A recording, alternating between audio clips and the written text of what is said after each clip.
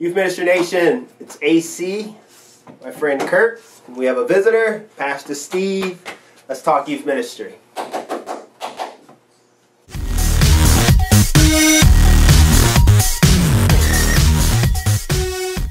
Yo, dude. Welcome back.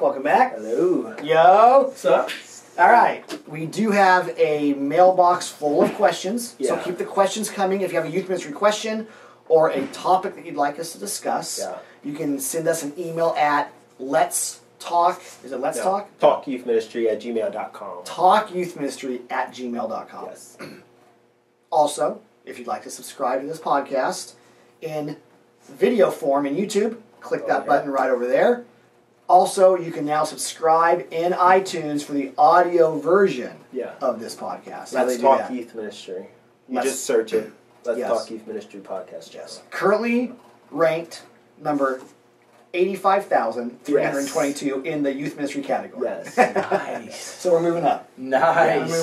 Just type in under 100 views. You'll find us. All right. This week, special guest. Yes. Now you wouldn't know it by looking at this guy. See, the perceptions are already flying. Yeah. About your line of work. Because Yeah. I led with you wouldn't know it by looking at this guy, which is perception based. It's stereotype based. Is that right? They're like, is that Rick Warren? It may not be right or wrong. Is the head you got? Head? Steve Adams is Saddleback's children's minister. Yes. Yep. Pastor to children at Saddleback Church, oversees everything from birth through 6th grade. Mm-hmm. At all the campuses and international, Hong Kong, Berlin, Manila, Buenos Aires, 8 local campuses in Southern California. This guy's a children's pastor. Round of applause for our good friend. Thank you. Now, I said you wouldn't know us by looking at it because he doesn't look like your stereotypical children's pastor. And what is the stereotypical Let's not go there. You don't want to know. You don't want to know, Steve. You don't want to Well, it's your show. Well, he's wearing all denim. He is wearing all denim. It's a work day, man. Which is not stereotypical. No. It's a work day. I think your stereotypical children's pastor is a little bit frumpier, a little bit less male, more. A little bit less male. I don't know where this. I don't like where this is going. More patterns on their clothes. Frumpy is a terrible phrase. You said it already. It's already out. It's already done. I'm just saying perception. Yeah. Stereotypes Yeah. that us arrogant youth pastors have about children's pastors, which is why we have Steve as our guest. To break all of those. To break every stereotype today. We're going to talk about youth ministry in relationship to kids ministry. In 20 minutes. Sounds to me 20 like minutes. you brought me here to make fun of me. Well, That's what it sounds. That'll be up to you. You might tee it up. Steve, if you tee it up, we will make fun I of you. understand. I respect it. It's got to happen. I get it. Steve's actually one of my very best friends on staff. We've worked together now for Almost 8 years. almost 8 years. Wow. And we'll get to this in a minute, but I think one of the reasons why we started off on the right foot was more on you than it was on me. And one of the first conversations we ever had with Steve, that I ever had with Steve, was Steve coming to me. We probably met during the interview process at some point, just said hi. But you came into my office and right out the gate, you said, "Hey Kurt, what does our junior high ministry want?" What the world Could be. is that? Elephant on roller skates? What the world? Kids ministry puppet show? What's going on back there? Oh, yeah. But you said, what do you want the graduating 6th graders to look like spiritually? Mm-hmm. In other words, you tell us, you're the experts with junior high, you tell us what you want us to produce or to educate, and we'll do that. We'll in essence give you what you want us to give you, which I thought was awesome because that's not the norm. The norm is we're going to do it our way, youth does it their way. Neither of us really know what their way and their way is, but it all shakes out in the end, and if it kind of meshes, then we got lucky. Yeah. But for you to, from the get-go, say, we'll bend our program to hand you the types of 6th graders that you want us to hand you, which is awesome. So thank you. Sure. You're not doing a very good job at it, but you are trying. We gave it a shot. Well, even still, though, the way you guys function in youth ministry is still a little bit different than the way we function in children's ministry. However, what that conversation established was that we were all working toward the same objective. Right. And that's what I think is missing in some churches. It's just because of the differences between children and youth, and some churches they're pretty. Those differences are pretty big. Right. But if they can just come to consensus on, we're really trying to accomplish the same thing. We're trying to move these kids towards spiritual health, even if that's not the language that you use. Right. We're still we're still striving to benefit these kids. So, my question was centered around what's happening in the junior high community. What's going on there? What does a kid need to have active in their life to be able to be a successful Christ follower? Right. And then we work backwards. Right. Right. And then from there we start working, and that's why we have to have that conversation annually, because it changes. changing. It changes all the time. That's awesome. Well, I think one of the benefits, and we talk about the benefits all the time, and there's so many benefits, and it's not every church doesn't do it, and it's not the only way to do church, but having a unified purpose statement / ministry strategy or paradigm that goes through the whole church organization really helps that. Because you and I are expected, by virtue of the way our church is structured strategically, to be in cahoots with each other. Right. Because we're both working towards, I mean, you want to know, hey, what kind of 6th grader should I hand you? We want to know what kind of college kids do we need to hand, and they want to know, because we're all working towards the same thing. So in some ways, as awesome as it was that you asked, there is some truth that you didn't even need to ask at Saddleback, because our model kind of dictates the type of kids you're handing us. Kind of dictates the strategy. You know, it forces us to be working together whether we want to or not. Yeah. Which is a benefit, right? Yeah. But that question, that conversation, then hearing your response, then I use that response to ask certain questions of what we're doing. Right. And even reflecting on the discipleship pathways we create, the type of ministry that we have. Is it producing what you described? Right. Is that going to put us one step closer towards what you described to me annually? This is where a junior high age kid is. This is what's going on in that world. Yeah. Yeah. Okay. How important is that conversation? Because I think you may have a lot of youth workers that are like, hey, I'm getting these students from junior high and up, and I come in new. I really don't care about children's. How important is that for maybe a new youth worker that's just getting to the church and maybe is trying to hit the ground running, providing for his own ministry? How important is that that step to go, hey, let me reach out to children and have a conversation? Oh, I think it's really important. And if that children's person doesn't come to the youth guy or the youth girl out of the gate, I think the youth person needs to go to them. Just because what it will say to the children's person is huge. Because a lot of times in children's ministry, we get the feeling that you guys don't want anything to do with us. Right. We get the feeling that you guys think we're all a bunch of babysitters and frumpy. Yeah. Very colorfully dressed. Colorful dresses, aprons with little crafts. Puppets. It would puppets at any given time. I'm afraid I'm going to get attacked by puppets. Always willing to pull out a sock puppet. Outboard in the trunk. Lift it up. A little pipe cleaner that's going to get bent into a little Or that we all take pictures with puppets with us in a photograph. Yeah. Well, some people do that, and that's fine if they do. But sometimes I think children's leaders think, man, the youth guys don't want anything to do with us because they don't think we're cool. They think we're just a bunch of rule following camp counselors, or they don't get us. They don't get us. Right. Yeah.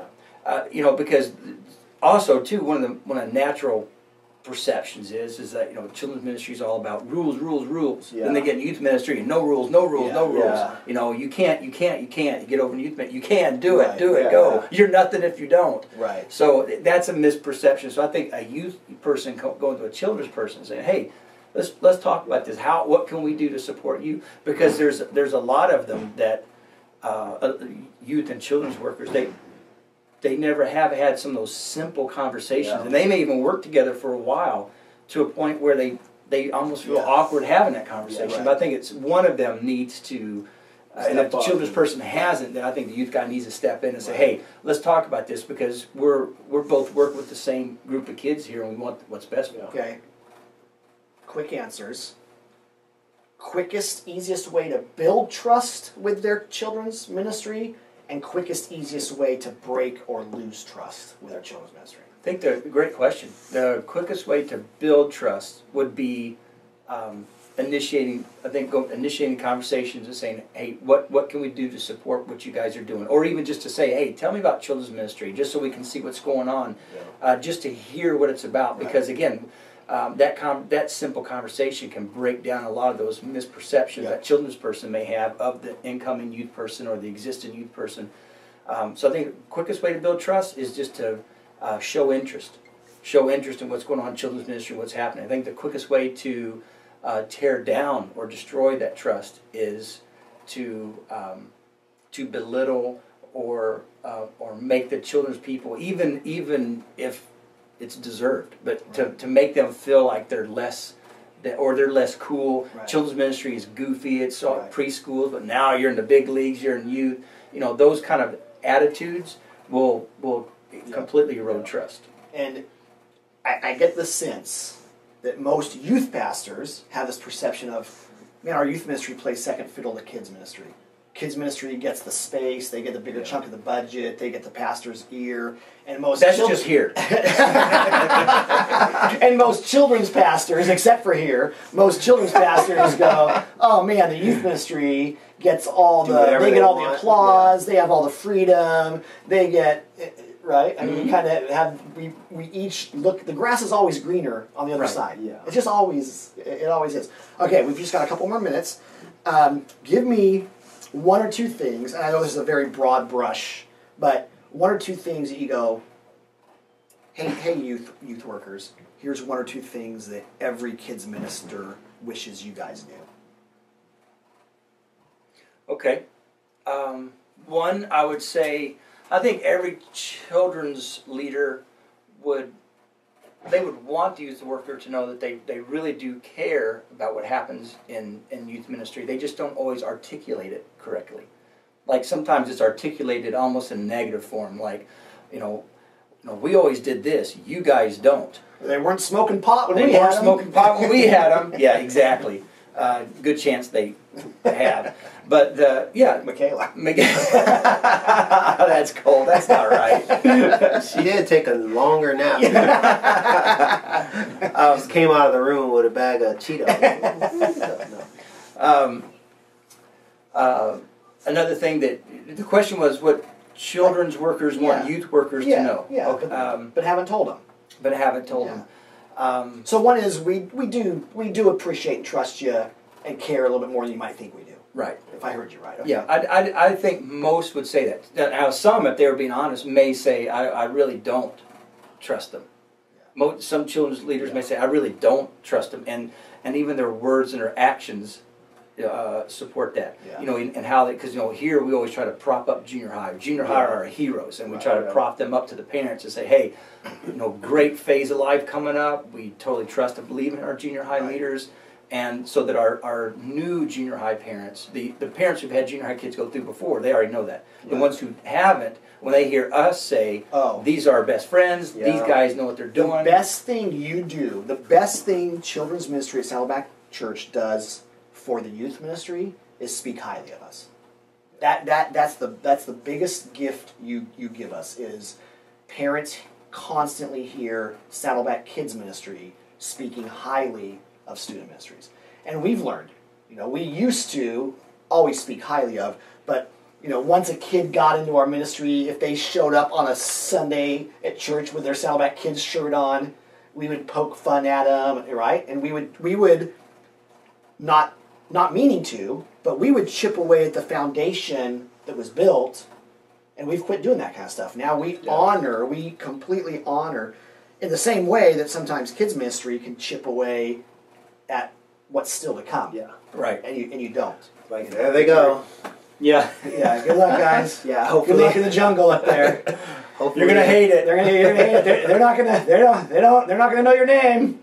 Well, I think There's kids with beards up there, and that's just the girls. I think the one of the greatest things that I even see, like, I've hung out with you guys a lot together. And I think one of the biggest things that we kind of talk about a lot is communication and building relationships. I think if you're in youth ministry and you're building this silo of, you know, I can do this, and you're not necessarily reaching out, you're lacking some things, and you're lacking some wisdom and some, you know, the kids they don't stop and start at junior high or at high school ministry. There is this linear walk for a lot of your core students who've been through children. So if you're not building those relationships on those end, you're missing out on stuff that you can do. I mean, I could list, if we had time, I could list the resources that you guys have helped us with, and just, you know, what you're able to, you know, help us with. You guys have resources that we don't have, and it's great that we have a relationship where we can go, hey, let's talk to children about this, and not, well, let's figure out what we do on our own, because I don't know what that guy's doing. So, and you know, you were talking about several things that children's workers wish youth workers knew, and that's so different at every church. Yeah. But AC was just, you were just on to something pretty big, and that is, and that one simple interaction for a youth worker to proactively sit with the children's worker, and even, quite honestly, even if they're not interested, or even if, you know, relationally, I don't really care for that person, or we're just on two different spectrums of the planet. Right. But even if you force yourself to do it, it will benefit your ministry. Because if that children's leader knows that you're at least trying, if that children's leadership leader knows that at least you recognize that they don't have any easier job than the youth guy does. Yeah. Right. If they see that, that's gonna take a little of that hard edge off of the children's leader, and it's gonna take some bullets out of their gun. They just, you know, it's like, man, the kinder and the more interactive that youth guy is with the children's person, then the children's person can only say, wow, they have a vested interest here. They're showing it. And the youth ministry has way more to gain. Way more than the children's ministry. Yes. In a healthy relationship between the two, right? Because you don't, but if you wanted to, you could send them up to us, wash your hands of the whole thing, and if you wanted to talk poorly about us, we would lose kids that were already up, right? Mm-hmm. If you wanted to talk poorly about us on the front end, we wouldn't even get some of those kids. I mean, we've got nothing to gain by chipping away at the children's ministry, and everything to gain by having a healthy relationship. The healthy relationship between us and you doesn't benefit you a ton, right? Other than, you know, it's honoring to God, and it's helping the students in their long-term journey if there's a friendly spiritual path that they're walking. Well, I would say one, and I think this would be something automatic, but I think our promotion of it helps, is how our kids serve in your ministry, like very strongly. And so I think that's probably one benefit from you is, man, not that you just want to give us kids, but hey, if I have some say, if I can see what's going on, maybe I can help, you know, guide students to know, okay, hey, when they serve back into our ministry, we're getting kids that actually understand the program and have been through it and stuff. And so I think that's vital in every area, but especially with kids. And the give and take, I think we take for granted. Not the give and take.